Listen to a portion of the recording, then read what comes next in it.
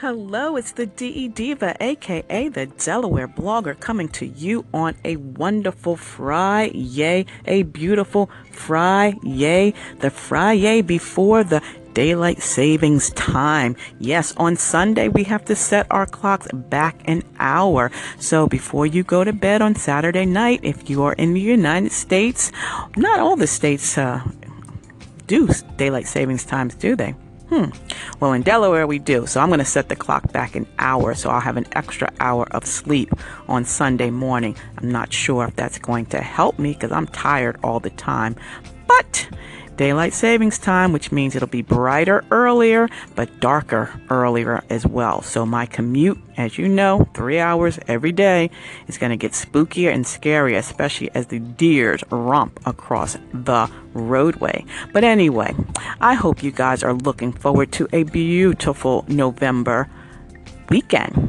And I invite you to head over to my blog, www.delblogger.com, because we're talking about turkey. Yes, turkey. It's almost that time of the year, Thanksgiving, where we will be celebrating Thanksgiving on Thursday, the 23rd of November. But I'm getting ready now, and I've already started preparing some turkey meals.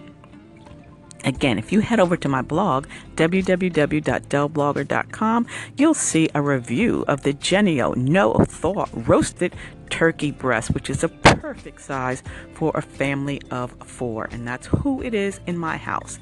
Now, what I want to know, I want you to head over to the blog or come back over here on Anchor FM and tell me about any dinner disasters that may have occurred during your Thanksgiving family meal. And I often wonder who in the heck thought about frying turkey.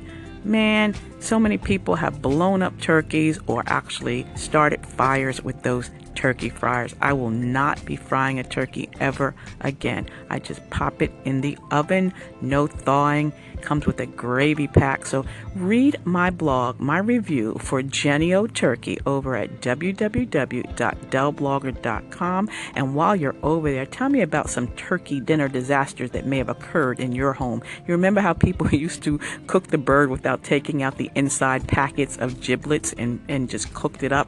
Oh my gosh, I can't imagine that. Or baking a pie that didn't cook all the way through and try to serve it. There's got to be some funny stories that you can tell me either here on Anchor FM or over there at delblogger.com. So, until the next time, my dear friends, you stay safe, you stay smart, and you stay social, because I will see you in cyberspace. See ya.